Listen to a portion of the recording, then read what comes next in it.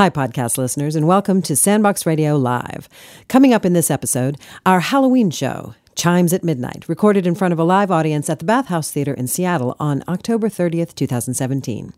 It features a piece from first-time contributor Kellene Conway Blanchard, the return of two of our favorite guests, Teresa Holmes and Ed Key, Marta Zekan from Classical King FM on sound effects, and more, with the Sandbox Radio players and music from the Sandbox Radio Orchestra led by our maestro and composer, Jose Juicy Gonzalez.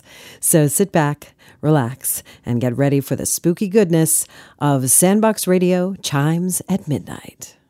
Sandbox Radio, we'll stay all day. In the backyard we'll play. Jump into our sandbox.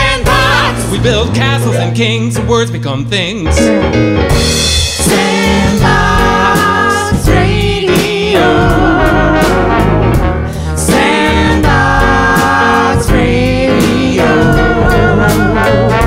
Sandbox Radio. Sandbox Radio. Good evening, and welcome to Sandbox Radio!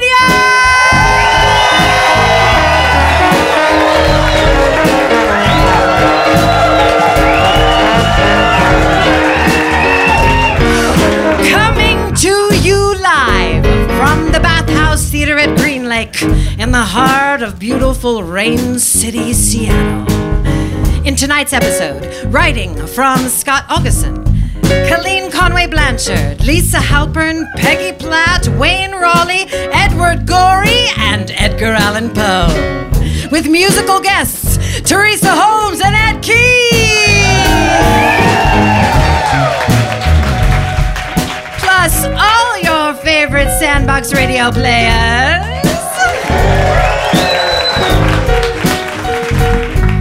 And the Sandbox Radio Orchestra, led by our maestro and composer, Jose Juicy Gonzalez.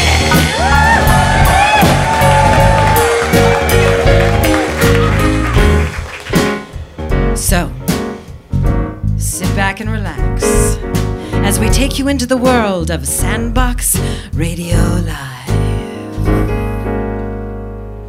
Sandbox Radio.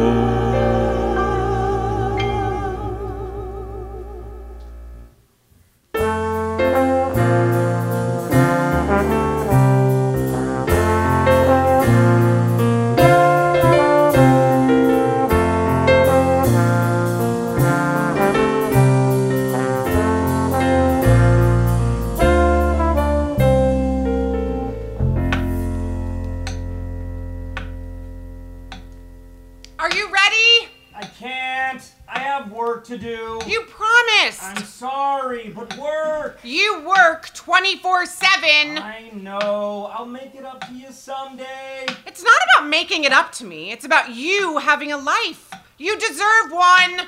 Someday could be today. Okay, I'll try. You could try, or you could do. Up to you, babe.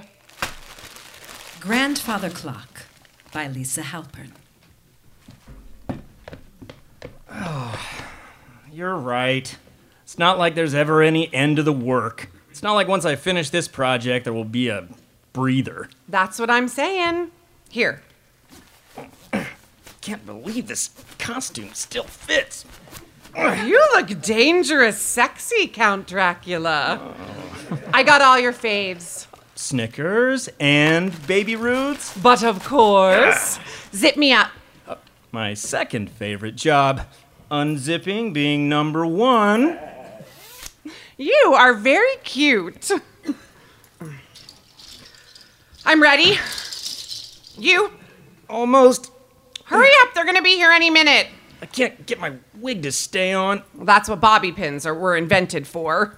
Hold still. Better. Oh, totally. Bobby pins. Such weird little doodads. But they work. You think they were invented by someone named Bobby? No. In fact, the bobby pin was invented by Louis Marcus. Oh.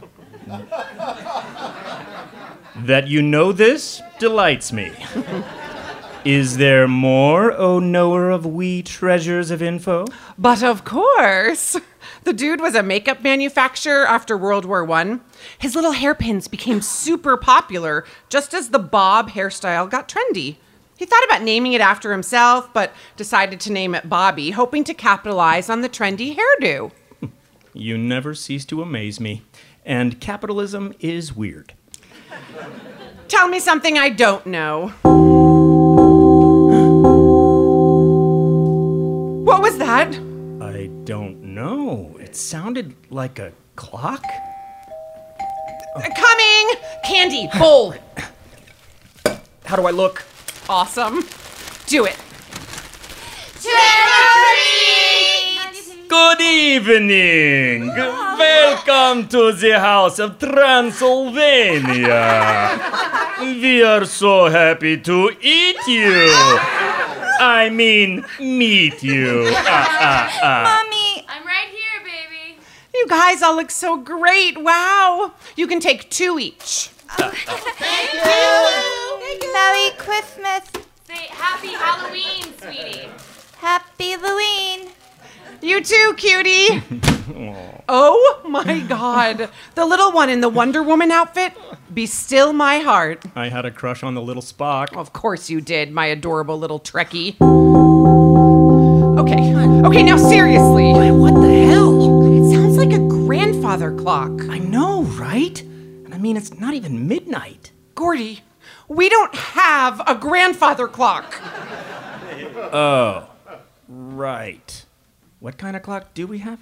No kind of clock. We have iPhones. But that was definitely Yep. in our house. Uh-huh. If this is a Halloween trick, It's not. You know I hate Halloween tricks and April Fool's tricks, and we voted for this president but got that one instead tricks. You know, basically hate tricks. So unless this is you... not me. I don't like him either. And there's something super creepy about that chime. Grandfathers are all sweet and cute and funny. They shuffle their feet and fix the washing machines. That's your grandfather. Not every grandfather. Okay, fine, but still, they could have picked a sweeter, more jovial sound, don't you think?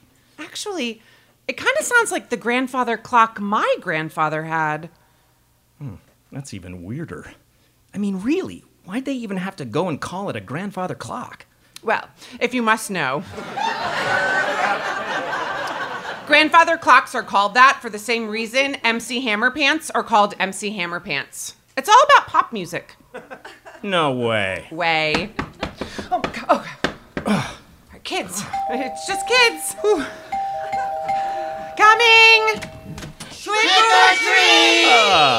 I will tell your fortunes, my little darlings. I see many chocolate delights in your future.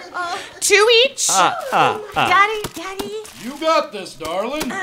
I don't like chocolate. We have something for everyone. You like Starbursts, my little darling? Yes! Have fun. The crystal ball says, be kind to all people, animals, and the planet.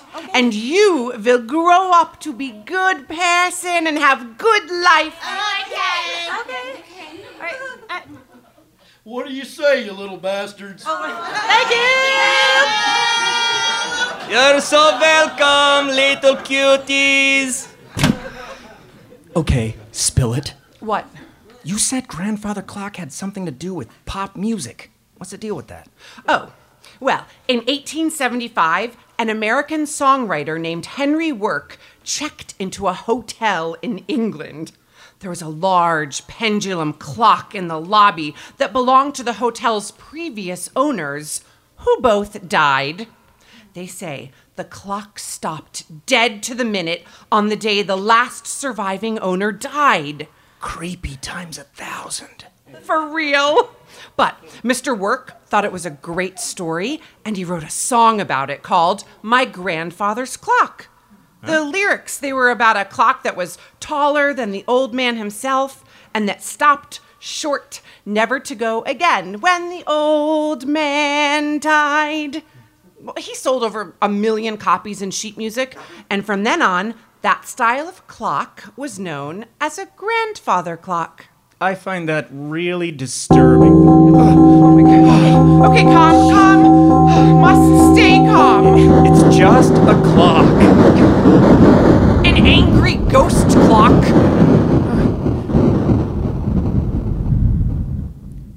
All clocks are ghost clocks, if you think about it. What do you mean? I mean, they've gone the way of the dodo. Think of all those jobs that are going or have gone obsolete. Cobblers, clockmakers.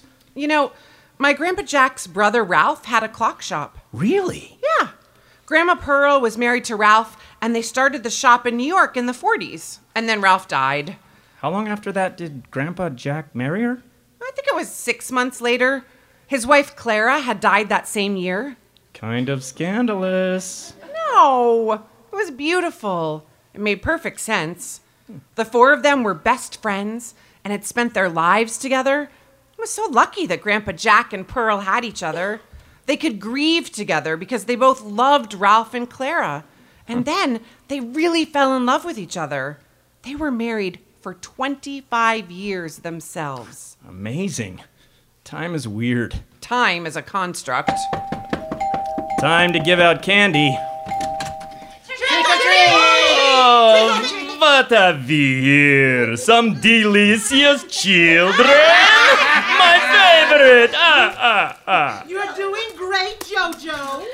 Enjoy the candy, little dumpling. Stay warm! Okay, so, I know this might sound weird, but do you think it's possible that the clock is trying to tell us something? Oh, okay. You're totally onto something. That was only one chime. So what could it be trying to tell us? That ghosts are real?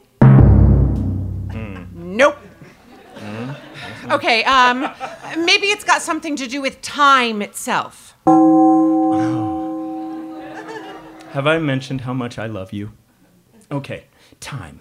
What about it? We already know time is weird. That's not news. And time flies, but not until you're old enough to notice that. You know, Grandpa Jack came to visit every year. He was really awesome.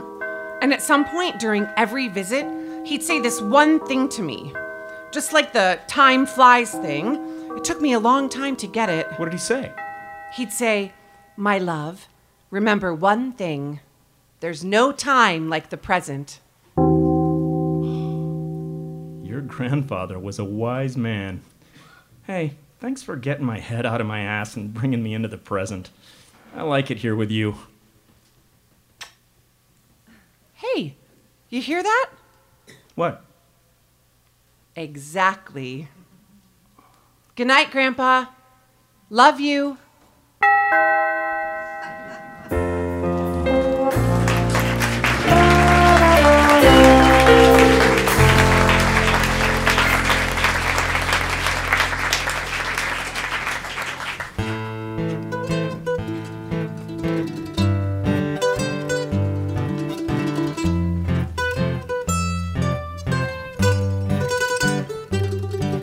Once upon a time, there was a lovely family inside and out, sturdy as a luxury liner. At the helm, steering their proud ship, was Daddy. Daddy, a man like a wedge of cheese, a man of jowl and principle. Daddy by Colleen Conway Blanchard. And that's when we found him, eaten by the dog. You should not have said that, Bobby. It's true enough, though, isn't it? Dead on the John, Mama. And his ears chewed clean off. A mature person would have said, "We regret that Daddy has passed." A mature adult-type person would have left out the disgusting details. No, Mother, no. Daddy's spirit lives on here, in all of us. Like a possession. A haunting. Clarissa! We'll drag his spirit with us like a boulder nailed to our backs. He loved that dog. He kissed that dog on the mouth. I could have said ingested by his Oh! dog. Biscuit's a good dog. Shut up! Shut up! I don't want to remember Daddy that way. I want to think about him when he still had his hands and all of his nose. Oh, his nose! I want to talk at the funeral. I think you have proved yourself to be too much of a child, too unable to swallow the bad and spit back out the good. Oh, don't you call me no names. I'll call you a couple of names. I will do the speaking because I have the self-control. I will say, he was an American citizen of this country. He toiled. He liked meat boiled. He kept his hinges oiled. He is gone. What will we do, I wonder? He was always here, and now he won't be. It will be as though something is missing. Shut that dog up, for Christ's sake. Oh, Biscuit just wants to say howdy. He's lonely as hell. He was holed up in that bathroom for 4 days until we found him. He's got some shit to get off his chest. I'm gonna put that dog down. You try it, I'll stab you in the stomach. Take you all day to bleed to death. Come on, make your move. Mother, he's gonna kill me. He's got a weapon. Children, gather. Put down your knife, honey. Your father knew this day would come. He knew that life was a finite gift, but that the love in families is eternal. So he prepared for this day. Here is something he wanted you each to have. Pens. Cross pens. I'm giving mine to my doll, Beatrice. Beatrice likes it. I'm not wasting mine sticking it down the neck of a stupid headless doll. Beatrice is only nearly headless. Here, Biscuit. Want to play fetch? Here you go, buddy. I love my pen. Bobby, Daddy never felt you measured up, you know. That's ass. He didn't. Well, he gave me the stupid pen, didn't he? That proves something. Watch your mouth. Have some respect for the dead. Some of us loved him, right, Clarissa? And in the dark, the monsters crawl. What? I'm talking to Beatrice. They crawl like water. They eat nothing but fingers while you sleep. They slide into your blankets. You don't hear them coming. They're silent. And when you wake up, the window's open. You look down, and your hands are bloody paws.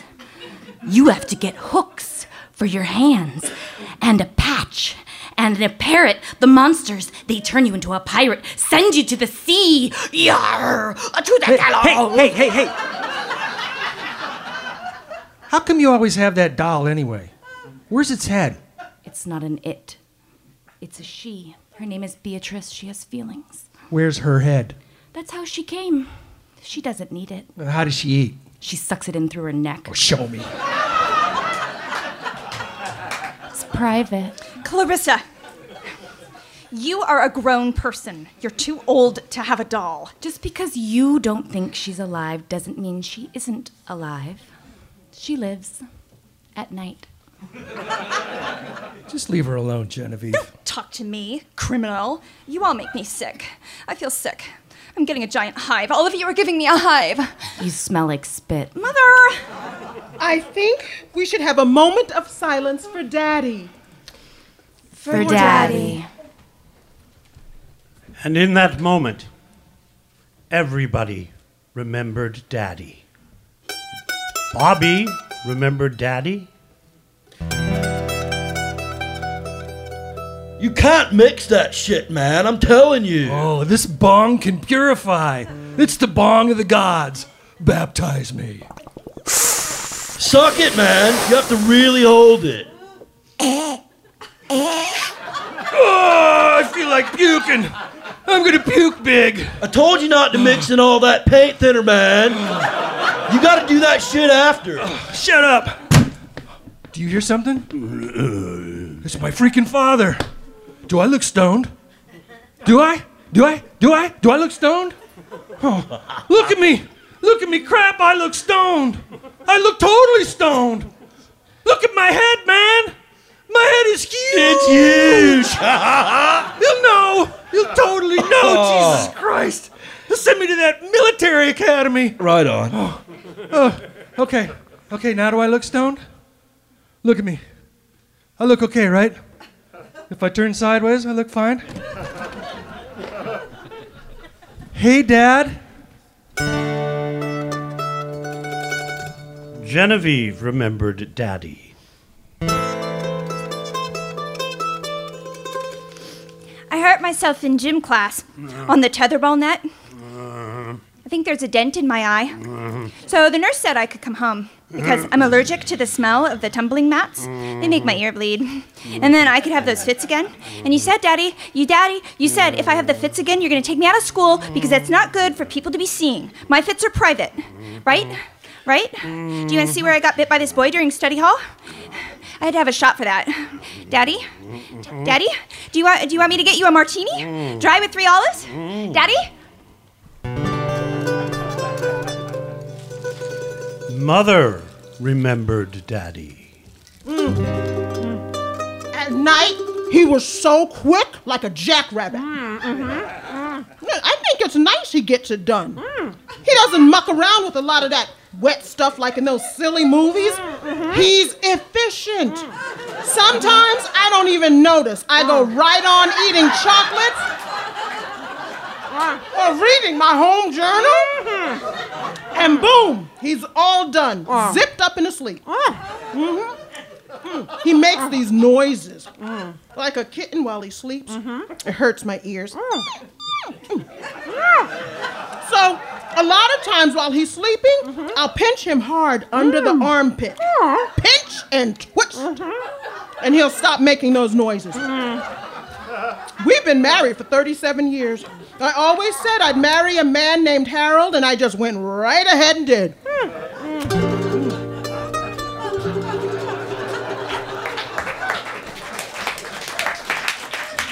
Clarissa remembered Daddy.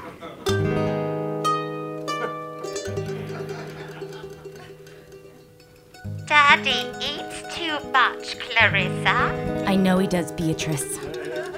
What if he eats everything and there's nothing left for us? I don't like that, Daddy. I don't either. I wish we could get a new Daddy. A smaller Daddy who would not get mashed potatoes in his mustache. A Daddy that did not unbuckle his pants after dinner. Find a Daddy that would buy us all of the hamsters we need. But Beatrice, the hamsters never last. Hamsters and snakes can be mated. I think they can. I wonder, how could we get a new Daddy? Well, we'd have to get rid of the old one first. We would. Wouldn't we? Daddy? Are you in there? I made you a cupcake. You should eat it real fast.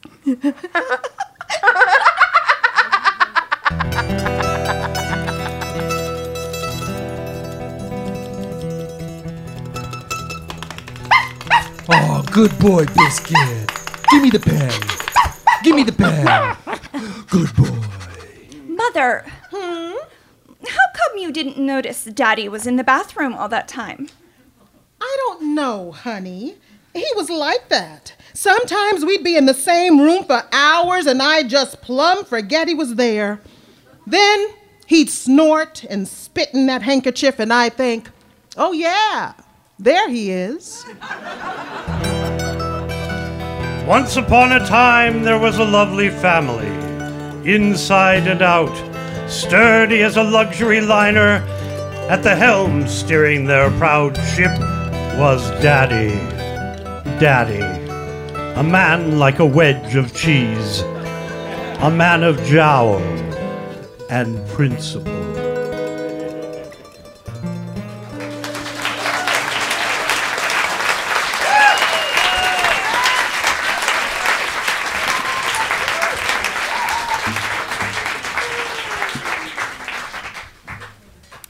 congratulations to our sponsor, the 1448 Project, on their recent People's Choice Award at the Gregory Awards for Theater of the Year.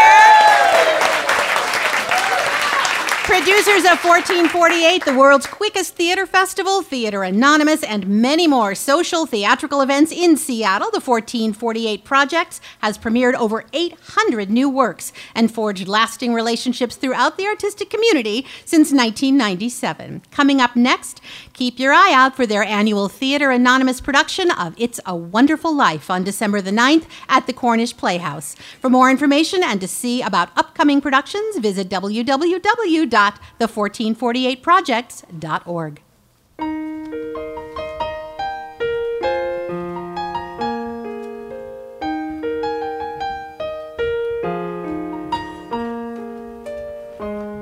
In the year 1644, the Dutch philosopher and cheesemonger Josephus van Kloetzak wrote, "You can tell the health of a city by how fat and happy her rats are."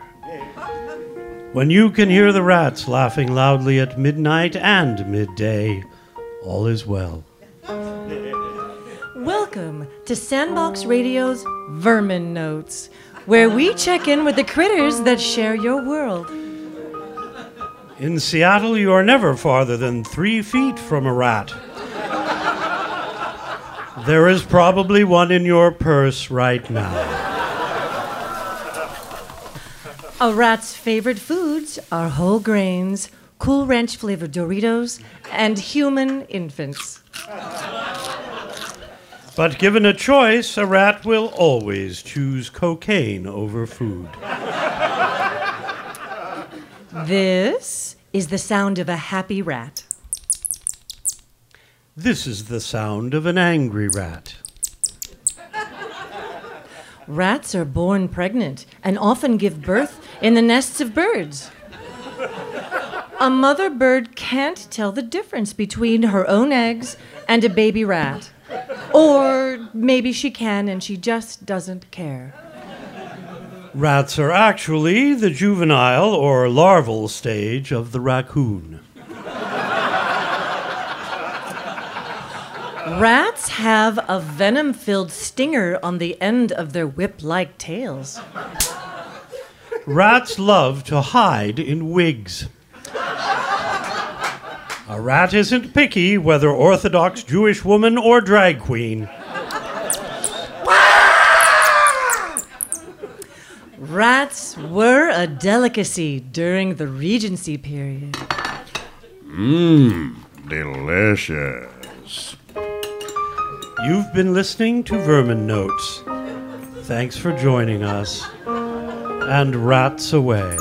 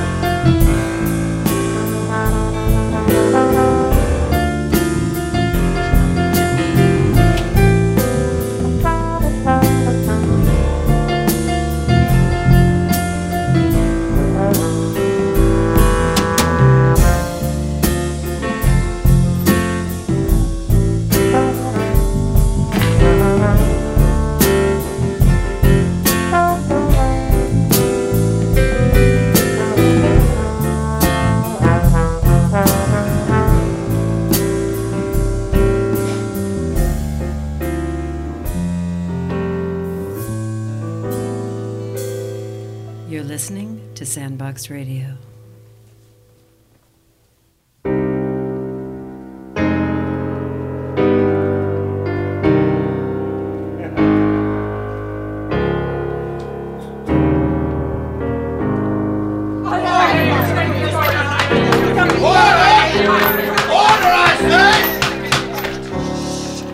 It is the sentence of this court that you be taken from here to a place of execution, and there hanged by the neck until you are dead.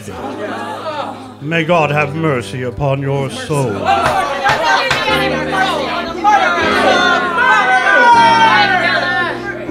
For the wild narrative I am about to relate, I neither expect nor solicit belief. Hereafter, perhaps, some intellect may be found which will reduce my phantasm to the commonplace. Some intellect more calm, more logical, and far less excitable than my own. But today I would unburden my soul, for tomorrow I die.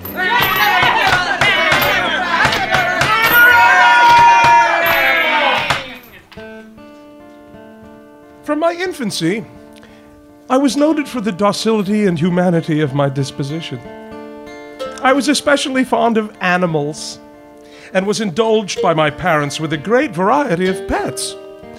There is something in the unselfish and self-sacrificing love of an animal which goes directly to the heart of him who has had frequent occasion to test the paltry friendship and gossamer fidelity of mere man. When I married, I was happy to find my wife a disposition not uncongenial with my own, and she lost no opportunity of procuring pets of the most agreeable kind. Birds, goldfish, a fine dog. And most especially... a cat. a cat. This latter was a remarkably large and beautiful animal, entirely black and sagacious to an astonishing degree. He's so intelligent, don't you find? I wonder, they say all black cats are witches in disguise. Not that I believe it myself. My wife at heart was not a little tinctured with superstition. Pluto! That was the cat's name. My favorite pet and playmate. I alone fed him. He attended me wherever I went about the house. It was even with difficulty that I could prevent him from following me through the streets. Oh, no, Pluto. Stay inside. That's right.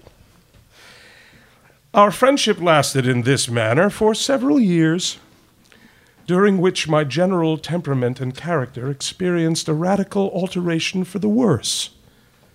Through the instrumentality, I blush to confess it, of the fiend intemperance. Edgar, dearest, what's the matter? Oh, well, leave me alone. But darling, please don't go out tonight. So much drink isn't good for you. Oh, you bore me. Dear, please. Harpy! I suffered myself to offer my innocent wife such horrible treatment as my disease grew upon me. For what disease is like alcohol? Even Pluto began to experience the effects of my ill temper. One night, returning home much intoxicated from one of my haunts about town, I fancied that the cat avoided my presence. I seized him. He inflicted a wound upon my hand with his teeth. The fury of a demon instantly possessed me. I knew myself no longer. A more than fiendish malevolence, gin-nurtured, thrilled every fiber of my frame. I took from the desk drawer a penknife, grasped the poor beast by the throat, and deliberately cut one of its eyes from its socket. I experienced a sentiment half of horror, half of remorse, but it was at best a feeble and equivocal feeling. My soul remained untouched. I again plunged into excess, soon drowning in wine all memory of the deed. One morning, in cool blood, I slipped a noose about the creature's neck and hung it from the limb of a tree. Hung it with tears streaming from my eyes and with the bitterest remorse in my heart. hung it because I knew that it had loved me. And because I felt it had given me no reason of offense, hung it because I knew that in so doing I would jeopardize my immortal soul as to place it, if such a thing were possible, even beyond the reach of the infinite mercy of God. Then, that very night... Edgar! Edgar, dearest, wake up! What? Well, what is it? What's wrong? There's smoke! Oh God! The bed curtains! Oh, hurry! Hurry, run! Try not to breathe, just run! Well, we must save the animals. Where is Pluto? Oh, hurry, my dear, please! Go! The stairs are burning! Oh, my goodness! Look at that! Anybody in there? The whole house was blazing. It was with great difficulty that we made our escape. The destruction was complete. My entire worldly wealth was swallowed up. And I resigned myself thenceforward to despair. Our house in ruins. What will we do? The walls had fallen in, excepting one, which stood about the middle of the house. About this wall, a dense crowd were collected. And many persons seemed to be examining a particular portion of it with very minute and eager attention. Oh, look at that! How strange! What is it? The marks on the plaster! Yes, that black figure. As if graven in relief upon the white surface, with an accuracy truly marvelous, the figure of a gigantic cat. Heavens! There's a rope about the animal's neck! For months, I could not rid myself of the phantom of the cat. I went so far as to regret the loss of the animal, looking about me among the vile haunts which I now habitually frequented, for another pet of the same species and of somewhat similar appearance, with which to supply its place.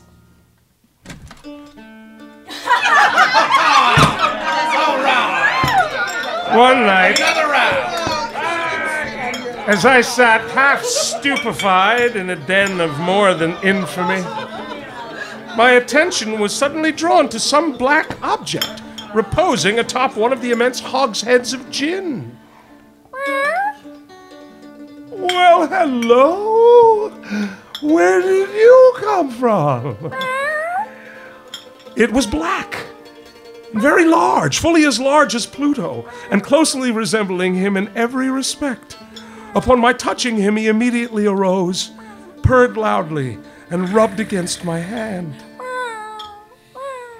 As the denizens of the bar made no claim to it, and it seemed disposed to accompany me, I permitted it to do so, occasionally stooping and patting it as I proceeded home. Oh, Eddie, how wonderful of you. Thank you. Doesn't he remind you of dear old Pluto? For indeed, like Pluto, it also had been deprived of one of its eyes. This circumstance endeared it to my wife. Poor thing. How sad. Oh, yeah. But its affliction and its evident fondness for myself rather disgusted and annoyed me. Soon I came to look upon it with unutterable loathing, and to flee silently from its odious presence. But with my aversion, the creature's partiality for myself seemed to increase. It followed my footsteps, crouched beneath my chair, or covered me with its loathsome caresses. If I arose to walk, it would get between my feet and thus near me throw me down, or fastening its long and sharp claws in my clothes, clamber up in this manner to my breast. I longed to destroy it. Edgar, what is the matter? Oh, nothing, dear. Nothing. The feeble remnant of the good within me succumbed. Evil thoughts became my sole intimates. Hatred of all things and all mankind. I now blindly abandoned myself to sudden, frequent, and ungovernable outbursts of fury. Edgar? What do you want? Forgive me, I can see that you're unwell. Oh, for God's sake, what is it? Might you help me bring the coal up from the cellar? Oh, that's very well. Then will you leave me be? Of course.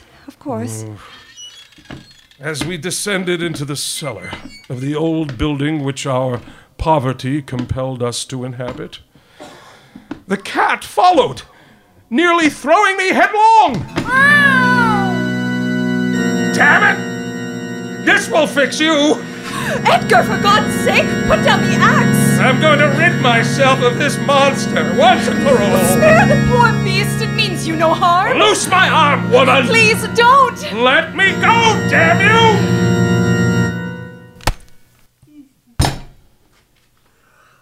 She fell dead upon the spot without a groan, the axe buried in her brain.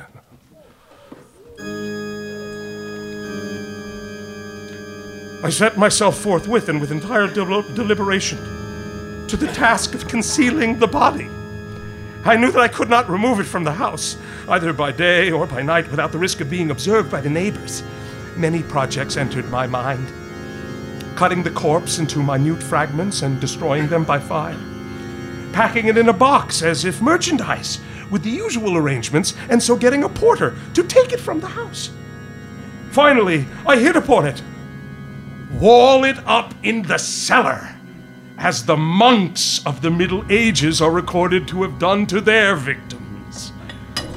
With a crowbar, I dislodged the bricks and deposited the body against the inner wall, carefully plastering over the new brickwork so it could not be distinguished from the old. Now, to rid myself of the beast which has caused so much wretchedness. Here, kitty. Here, kitty, kitty, kitty.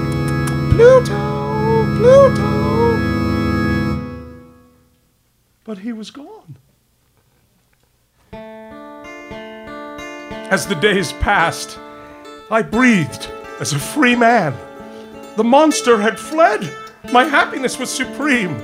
The guilt of my dark deed disturbed me but little. Some few inquiries were made, but nothing was discovered. I looked upon my future felicity as secured. Good day, sir. Sorry to disturb. Oh, not at all, Sergeant. What may I do for you? I believe I've already answered all of your questions. Again, I apologize, sir, but we've a warrant to search the house one last time. Shouldn't take a moment. Of course. Would you mind showing us about, sir? Shall we begin in the cellar? I was secure in the inscrutability of my place of concealment. I quivered not a muscle. My heart beat calmly as that of one who slumbers in innocence. Nothing odd here, Sergeant. Indeed. Well, sir, we are satisfied there is nothing of concern. Again, forgive the intrusion. Of course. But the glee at my heart was too strong to be restrained. I burned through the mere frenzy of bravado to say but one word by way of triumph. Gentlemen, I am delighted to have allayed your suspicions. This is a very well-constructed house. Yes, it seems so. I may say an excellently well-constructed house. You are fortunate in such a house, sir. Well, we will see ourselves out. Oh, are you going, gentlemen? These walls are solidly put together. See here. What the devil?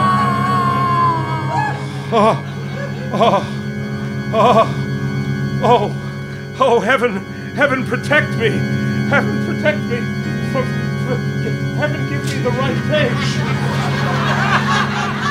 May God shield and deliver me from the fangs of the archfiend.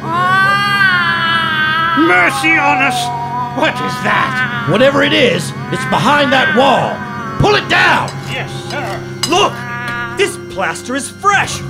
See how easily it comes apart! Yes, yes. Oh, God. Sir, are you ill?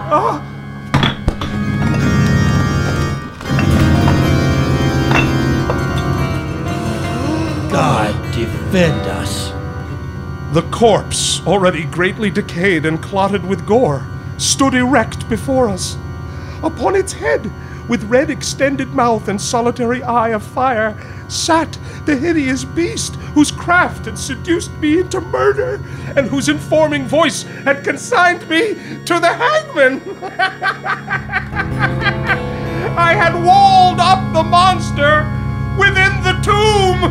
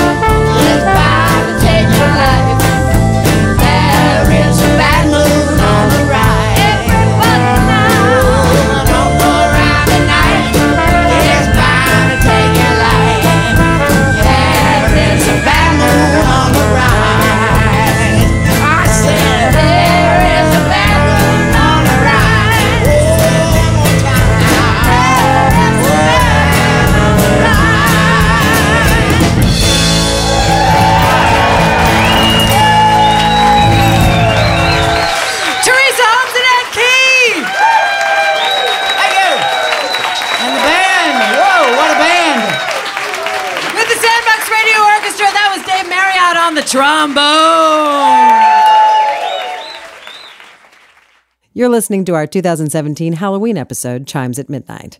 Subscribe to the podcast in iTunes and Stitcher, and help other people find us by leaving a rating or a review. It really does help. Follow us on Facebook and Twitter for updates on everything we're doing at Sandbox Radio.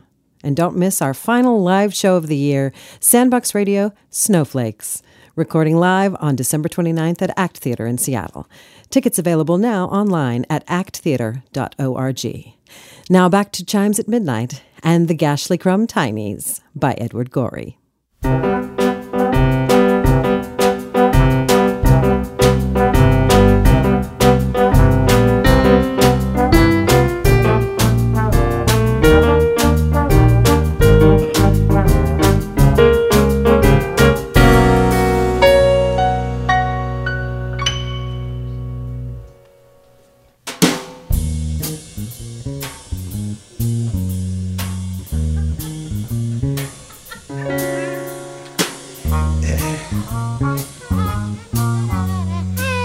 Hi, little girl. A is for Amy, who fell down the stairs. La la la la la la. Whoops.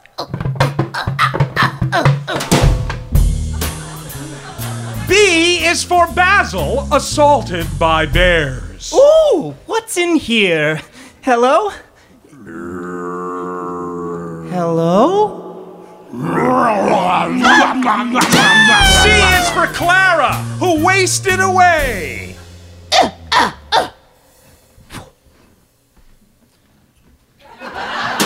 D is for Desmond, thrown out of a sleigh. Yeah! Whee! Whoa! E is for Ernest, who choked on a peach. F is for Fanny, sucked dry by a leech. G is for George, smothered under a rug. H is for Hector, done in by a thug. Hey, kid.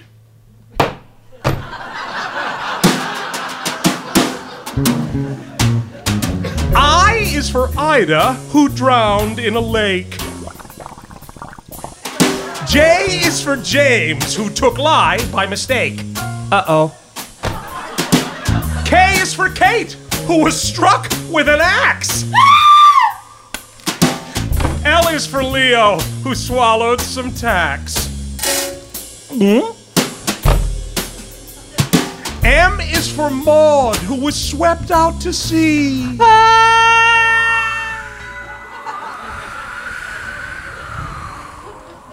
N is for Neville, who died of ennui.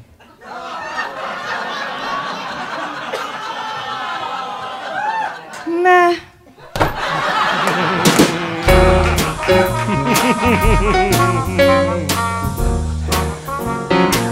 A few more. O is for Olive, run through with an awl. Ow! P is for Prue, trampled flat in a brawl. Q is for Quentin, who sank in a mire. Help me! Help me! R is for Rhoda, consumed by a fire. Ooh, matches. Hot, hot, hot, hot, hot, hot, hot. S is for Susan, who perished of fits. T is for Titus, who flew into bits.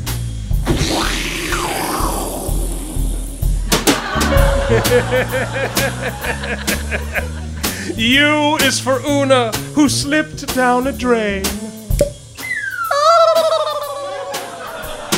V is for Victor, squashed under a train. Will somebody untie me? Will somebody untie me, please? Please? Never mind.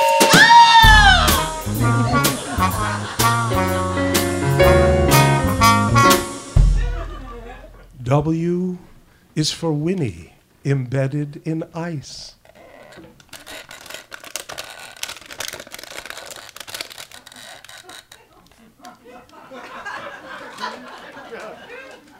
X is for Xerxes, devoured by mice.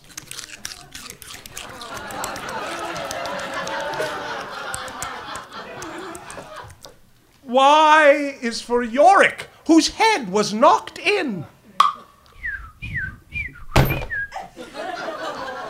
And lastly, Z is for Zilla, who drank too much gin.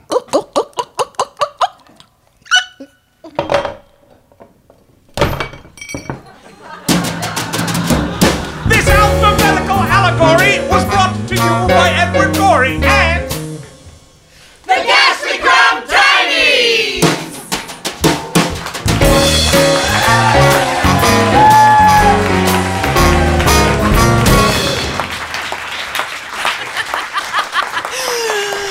Let's give another hand for our sound effects team on that one.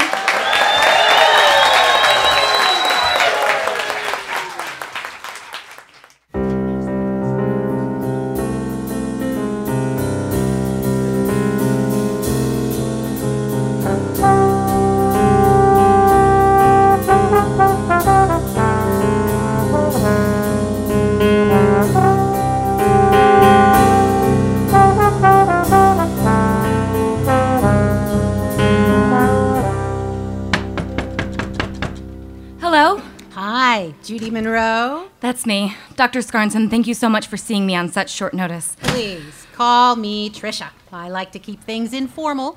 Okay. So, Judy, sit, get comfortable, take a breath, relax, and tell me why you are here. Well, Dr. Trisha. Just Trisha. Trisha, I hope this doesn't sound silly. If it's bothering you, it's not silly. Lately, I've felt so lost and anxious, disconnected.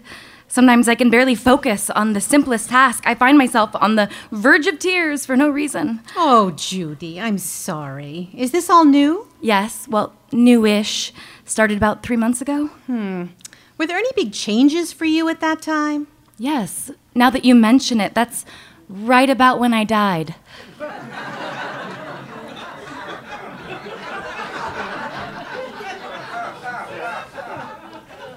Mythical Kingdoms and Long-Lost Dogs by Scott Augustson. Death can be a very stressful time. I just don't want to be one of those women who blames all of her problems on being dead. Sounds like you're just being awfully hard on yourself. It's funny, the first few days were sort of refreshing, something new.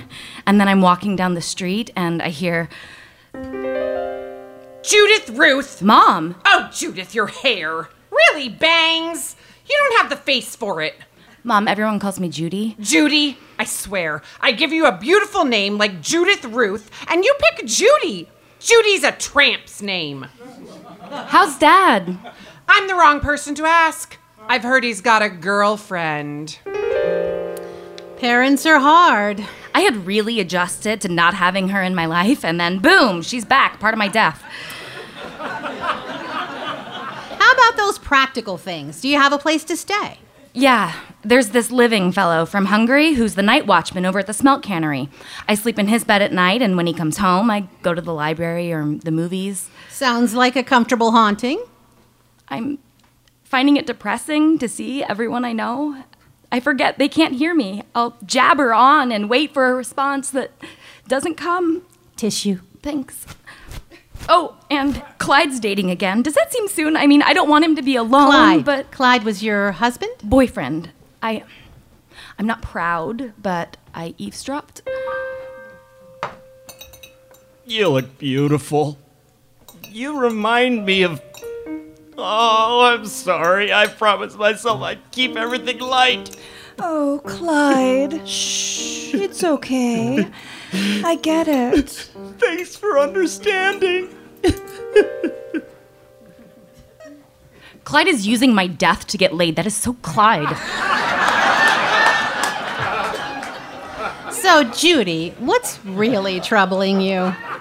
This is going to sound trivial, but I had always thought I would retire in Boca Raton. I never got to go.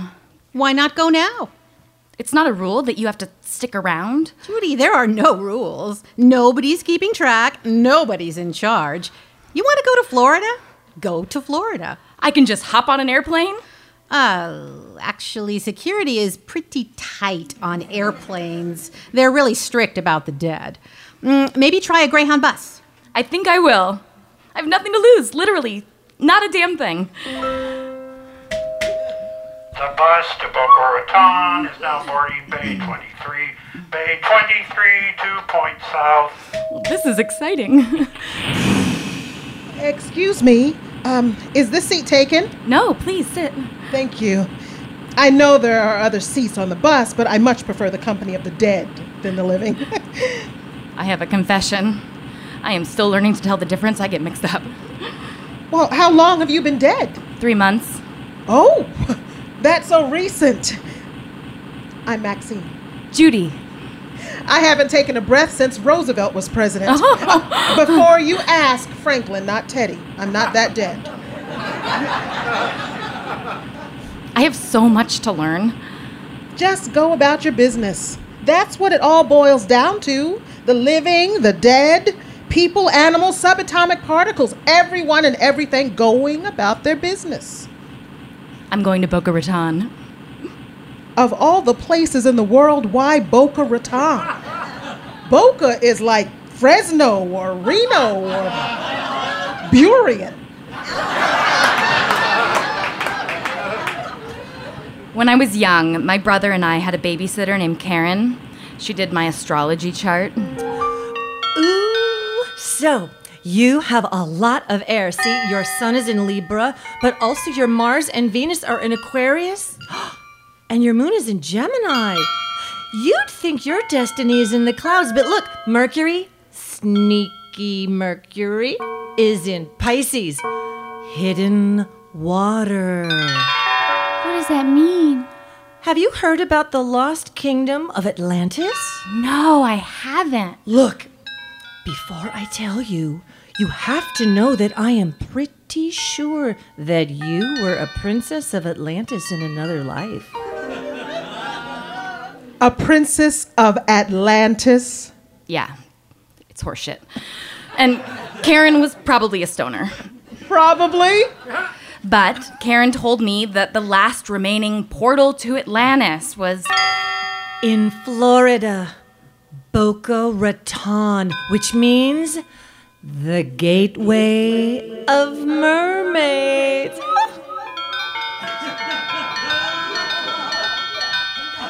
I know, it's silly, but oh, look, that woman we just passed on the roadside fruit stand, I'm sure it was Karen. That happens a lot when you're dead. You talk about somebody and boom, there they are. I miss being cold. I used to love to pull my sweater in close or lean over a cup of hot tea. There's a lot to miss if you let it. Memory can be sticky like honey, but salty instead of sweet.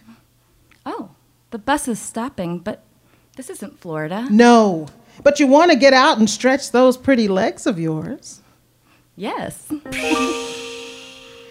Oh, this is nice. That bus was cramped like being in a coffin with 30 other people, right? I wouldn't know I was cremated. Oh, you modern girl, so lucky with your cremations and natural burials. My body is moldering in the family crypt back in Rhode Island. What's that building across the way? The Fools Rush Inn? Want to get a room?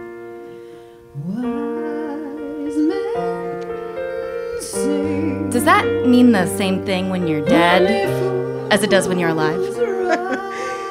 Yes, it does, gorgeous. All right. Just a minute. Hold your horses. Be right there.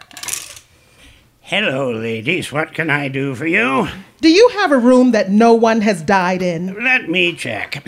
Number 11 had the heart attack for that traveling salesman. 4 had the overdose right before the war. Number 8, the murder, of course.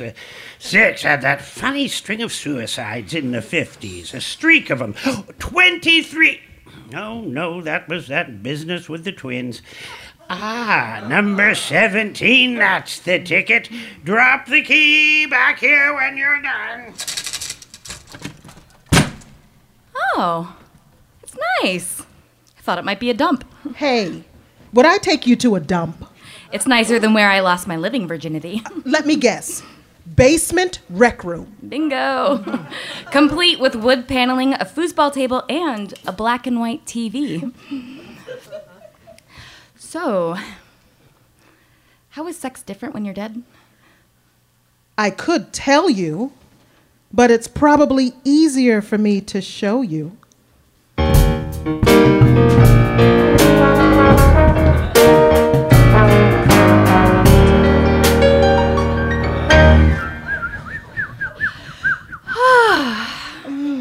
Morning, Maxine. Hey, morning, Sunbeam.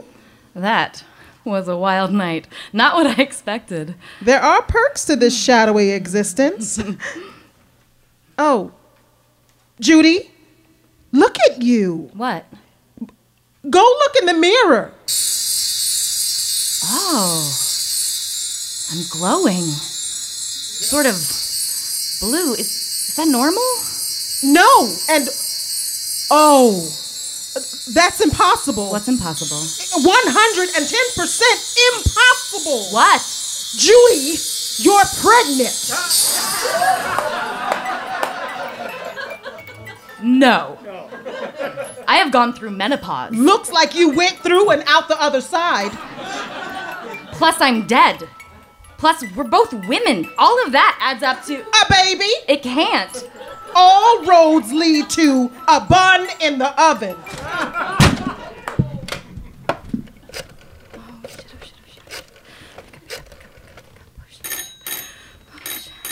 Trisha Scarnson's office. Trisha, it's Judy. Oh, hi, Judy. Are you in Boca? No, I'm at a motel in South Carolina and I'm pregnant. What? I met some smooth-talking dead lady on the bus and now I'm pregnant. Did you use protection? I didn't know dead people got pregnant. Well, they don't, usually. So maybe I'm not really pregnant? No, you sound pregnant. What do I do? Well, I can't tell you what to do with your death, but you were in the middle of a trip to Boca Raton. Why not keep going? Yeah, that's what I'll do. Send a postcard.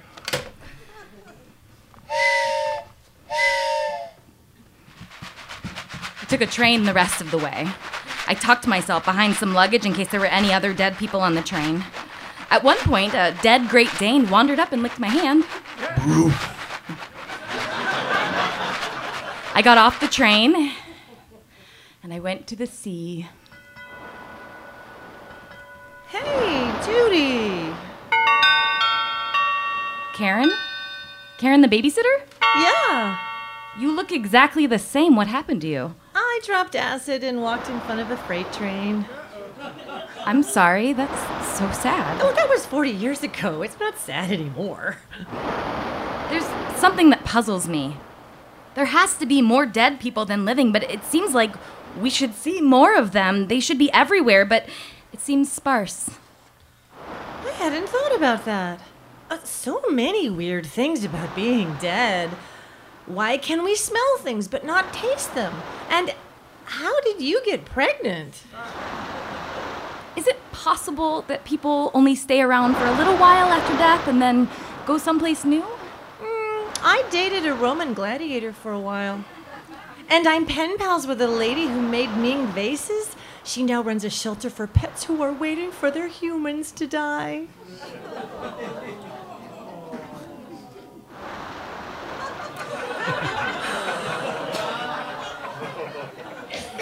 Is Atlantis out there? Sure. This is Boca Raton, the gateway of mermaids. When I was 8, you used to tell me we were all one with the universe. Yeah, I did say that, didn't I? But I was wrong. It's kind of the opposite. Even the universe isn't one with the universe. Go figure. Karen? Where did she go? Bruce. Huh? Oh, you're that dead dog from the train. Bruce. My grandmother had a Great Dane. Sarge? Bruce. Hey, boy! Bruce. Death.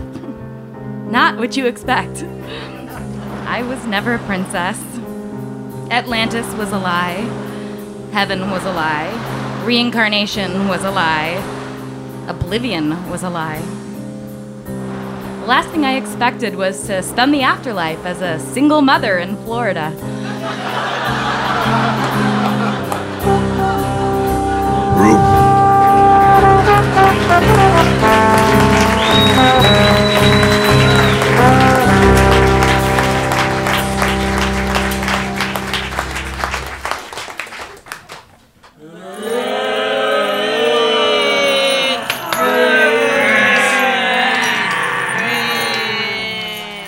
It's October, and time to think about frost on the pumpkins, hot apple cider, children dressed as hobos or a princess, and of course, the zombie apocalypse.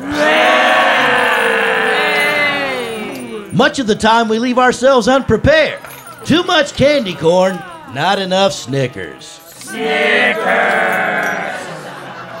Forgetting to add antifreeze to the family car, or the simple precaution of keeping a baseball bat or tire iron by the front door for brain whacking. We only need to look to films and TV to see the zombie population is on the rise. Did you see how I did that? Rise. We know now, despite the massive government cover-up, the causes of zombies are a rampant misuse of chemical preservatives, overprescribed drugs and pesticides, a food source tainted by steroids, antibiotics, and more pesticides. And the election of Donald J. Trump. Love it! Some may be asking, why the zombie spike in the fall? It's the elections and the politician zombies they breed. Zombies, fueled by a need for power, greed, and the compulsion to hear themselves talk. Since 45 became president, the U.S. is thick with this political blight on humanity, and we must be vigilant. When giving candy, be prepared with plenty of the good stuff and a chainsaw at the ready. My, don't you all look scary? Build the wall. Oh my! Make America great again. Whoa, ho, ho. Now that one does look scary. We better head off that zombie horde with plenty of head removal tools at the ready, stashed discreetly like this prepared mom. Here you go.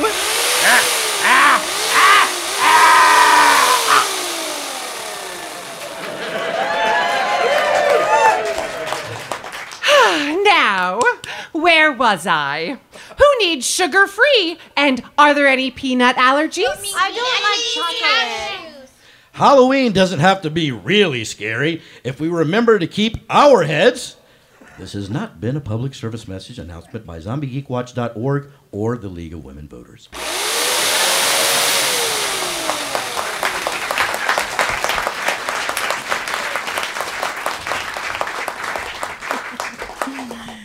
Ladies and gentlemen, please welcome Jose Juicy Gonzalez.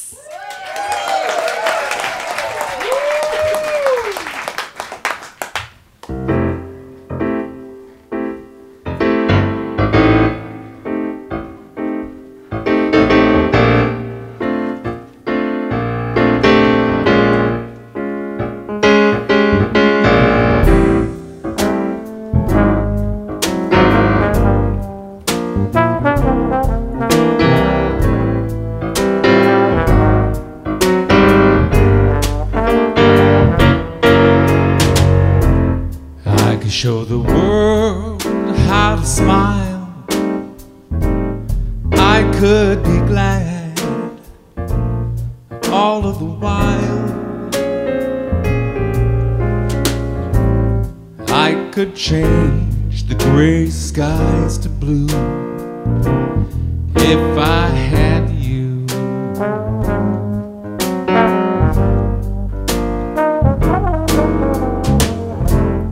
I could leave the old days behind, leave all my pals, I'd never mind. I could start my life anew if I had you.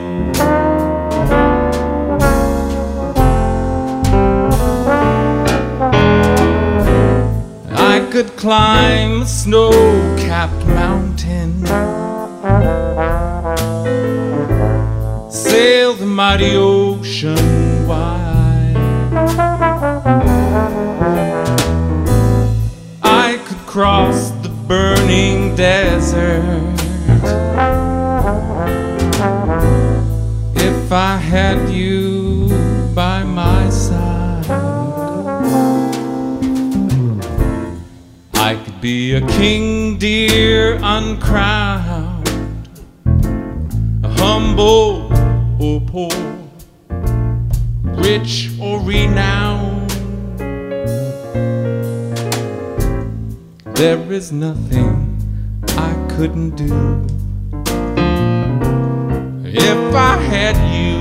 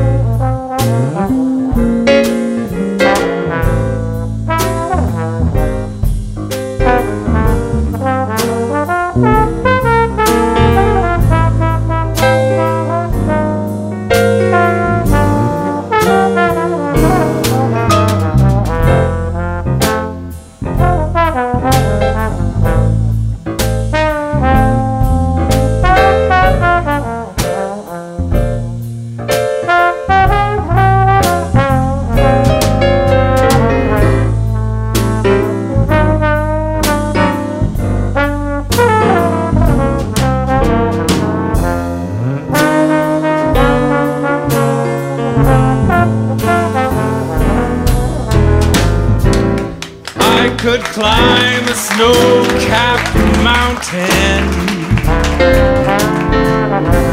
Sail the mighty ocean wide.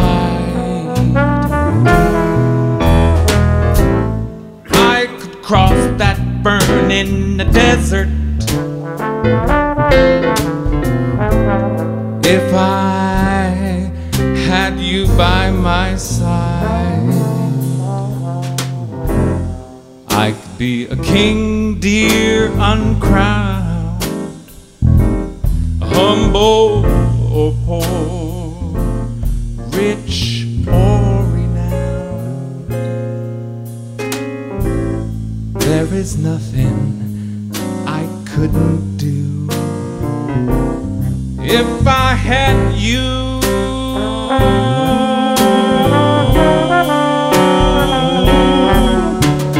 There is nothing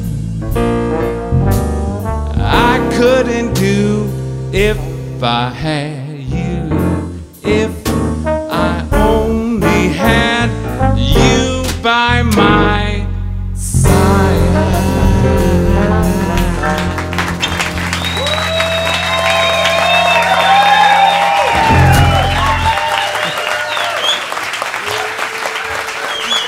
Jose Juicy Gonzalez and the Sandbox Radio Orchestra. Once again, that was the divine David Marriott on trombone.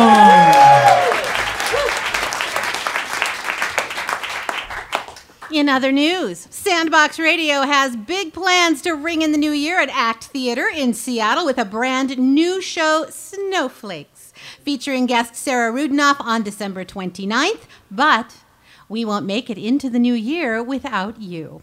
Make a tax-deductible donation at sandboxradio.org, or even better, become a sustaining donor of Sandbox Radio by signing up to make a monthly contribution through Patreon. You can be a patron of Sandbox Radio for as little as $5 a month.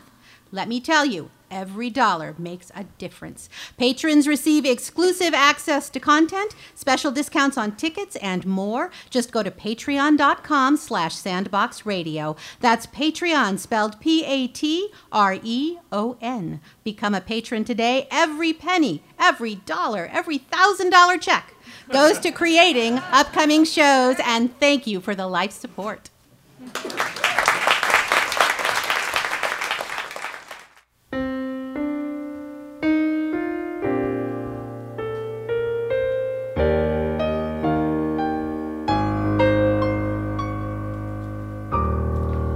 Listening to Sandbox Radio.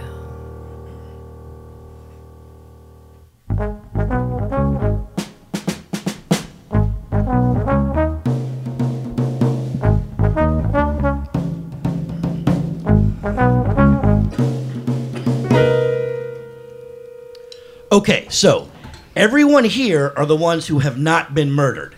That's right, Kenny. There's no one else, Kenny. We are it, man. Camp Lake Sunny Lake by Wayne Raleigh.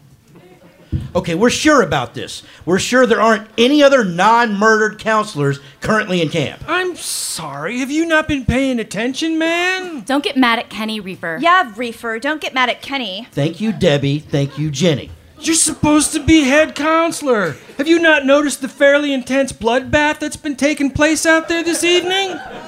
Maybe I should do another round robin. You don't need to do another round robin, man. There isn't anybody left, okay? Well, what about Swipowitz? Him and Nancy Dalmucci were snorting cocaine naked in bunk C, and they got sawed in half. With a chainsaw. Why naked? We have a chainsaw? There was one in the shed. How about Lusty Lucy? Ice hook through the face while touching herself in the shower. Nimrod? Hacked up with a machete after watching Lusty Lucy get an ice hook to the face through a peephole he drilled in the shower. A machete? What possible purpose would a machete have at a summer camp? I mean, the hiking trails here are perfectly maintained by the Park Service. There were 4 of them hanging in the shed. Next to the ice hooks. I'm sorry, what shed? Where exactly is the shed? Yeah, man, why do we have a shed full of tools that are completely unnecessary to the maintenance and upkeep of the campgrounds, and yet can be used as incredibly lethal weapons? Good question, Reefer. What do we have ice hooks for? This isn't South Boston in the late 1800s.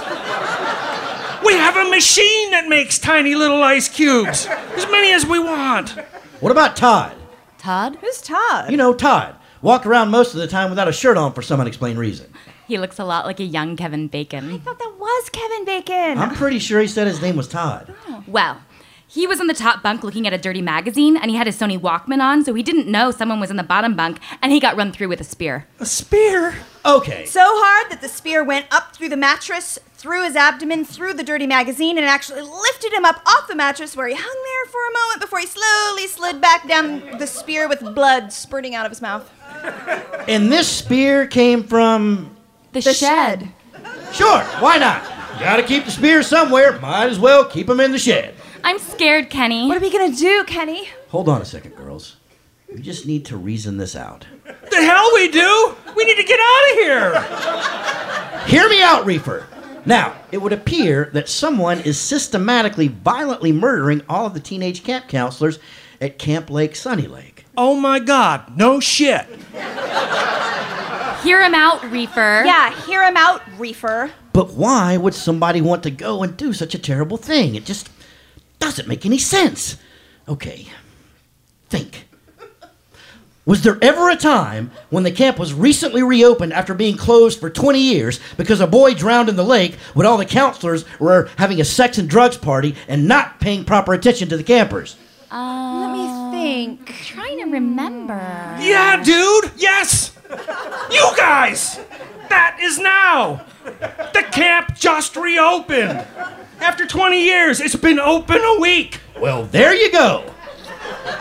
So, then what do all of the murdered counselors have in common? They were all either exploring their blossoming sexuality in some fashion or experimenting with mind-altering substances. Right. They were doing something immoral and thus deserved to die horribly and violently. Well, I guess we know who's going to be next, Debbie. What is that supposed to mean? It means you're a big slut. So you're next. I'm not a big slut. Everyone who's been balls deep in Debbie's blossoming sexuality, please chime in. Me! Me? Me! I'm not the biggest slut. The biggest slut is dead, Debbie. You're the next biggest slut, Debbie. Jenny? I'm sorry, Debbie. You're the next biggest slut. Well, Reefer's a bake. Weed is not immoral. It's a plant. You're a druggie. Plus, you're a whiner, which we haven't talked about, but which also means you are definitely going to be next. Yeah, whiners always get it, and everyone is kind of relieved. You're both sluts. So I've got plenty of time to light this J before anything happens to me. I wouldn't smoke drugs right now. Bite me. I'm not a slut. I'm bookish. I wear glasses and read books. I'm smart because I read books and wear glasses. It's probably going to be me that goes head to head with this demonic monstrosity. Right. She's right.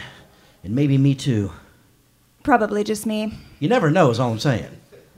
Look, why don't we just leave? Leave? Leave camp? Yes! Leave freaking camp! Be serious. How do we leave camp? The car! We have a car! It's in the parking lot! It's raining. Who gives a shit if it's raining? Yeah, it's raining. It's really stormy, Reaper. It's raining really hard. I think we should stay together. Yeah? Well, screw you, and you. I'm out!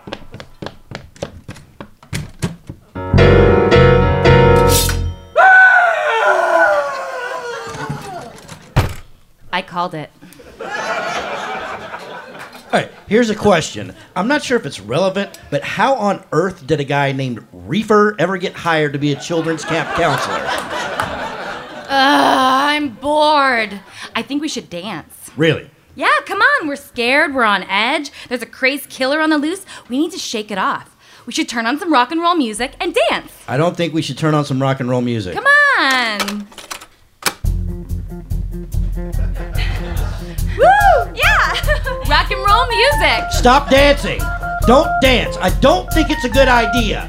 please stop. Come on, Kenny, dance with us. Oh, please stop dancing. I'm gonna go dance over here into this empty room. No, don't do that. That's a bad idea. Here I go. Jenny, come with me. Okay. Jenny, stay here. Debbie, don't!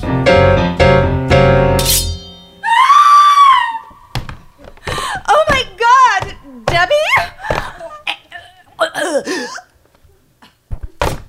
Don't. Just stop. Just stop dancing. Don't dance. Just everybody stop dancing. Just let's all hold perfectly still. No dancing. No moving. You saved my life. No talking. No talking, please. Do you want to make out? What? No, absolutely not. Kenny, I know we've just been friends for a long time, but... Oh, no, don't. Please don't take off your glasses. I'm taking off my glasses.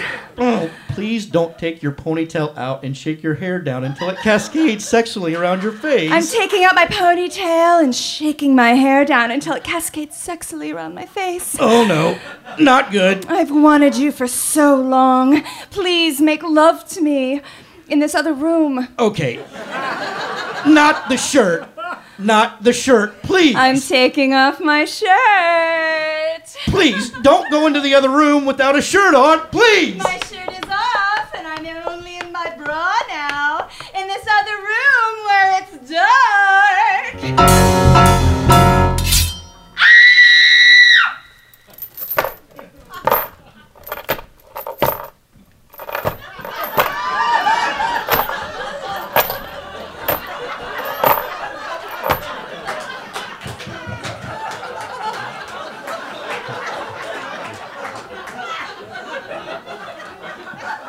Hi. I'm Joshua. Hi, Joshua. Nice mask. Thanks. Is this where I can mail the letter home? Yeah, right over there.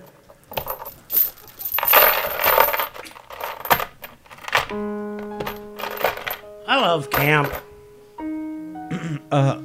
Where did you get that thing? You can check them out of the shed. Right. Is this about that sex and drugs party they had like 20 years ago while you were out and drowning in the lake? Yeah. Man, I wish I could take that whole thing back. Yeah. What are you thinking? Right now? Yeah. I can't help myself. I know. I'm thinking about Jenny without her shirt on.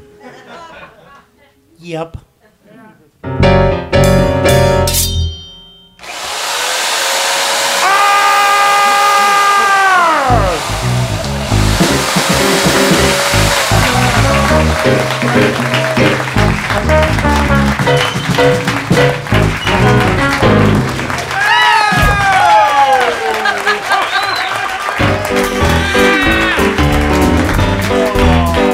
It's really been swell.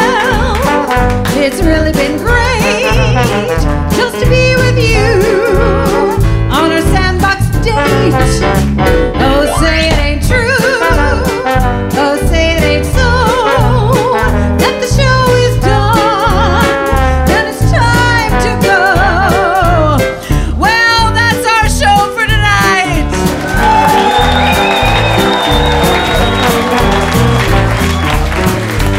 In tonight's episode, the Sandbox Radio players were Eric Ray Anderson, Megan Ayers, Rebecca Olson, Tracy Hughes, Ashley Bagwell, Jason Moore, Lisa Holland, Heather Hawkins, Richard Simon. and I'm your host for Sandbox Radio, Leslie Law. And please, give it up for Teresa Holmes and Ed Key.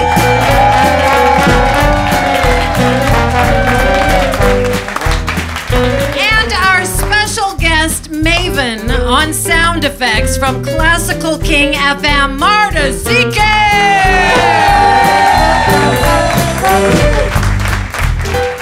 Tonight, the Sandbox Radio Orchestra was Dan Tierney on drums, Dave Pascal on the bass, Dave Marriott on trombone, and on the keys, our maestro and composer, Jose Juicy Gonzalez.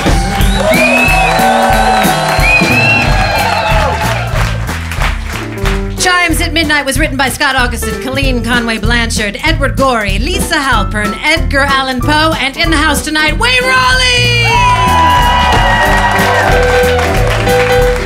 With original music by Jose Juicy Gonzalez and Ed Key. Big thanks to the Seattle Public Theater team for hosting, especially Kelly Kitchens, Annie LaRoe, and to the amazing staff and crew here at the Bass House.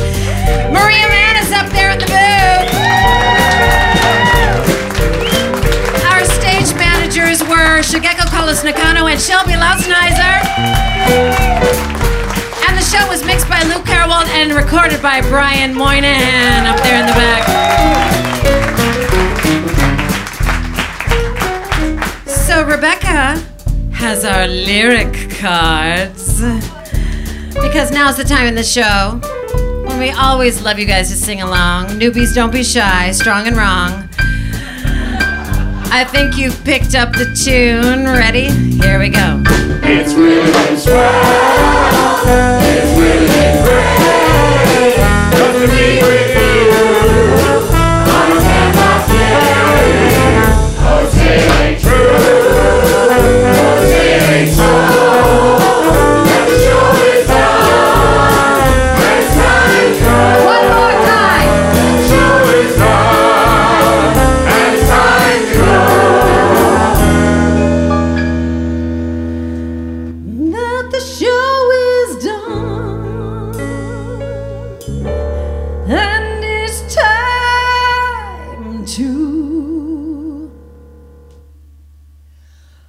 go. Good night, everybody. We'll see you in December.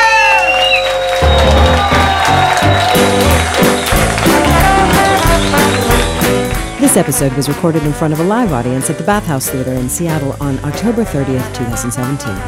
The episode was written by Scott Augustin, Colleen Conway Blanchard, Edward Gorey, Lisa Halpern, and Wayne Raleigh. Edgar Allan Poe's short story, The Black Cat, was adapted for the show by yours truly. The show was sound engineered by Luke Carwald, recorded by Brian Moynihan, and this podcast was mixed by Dave Pascal.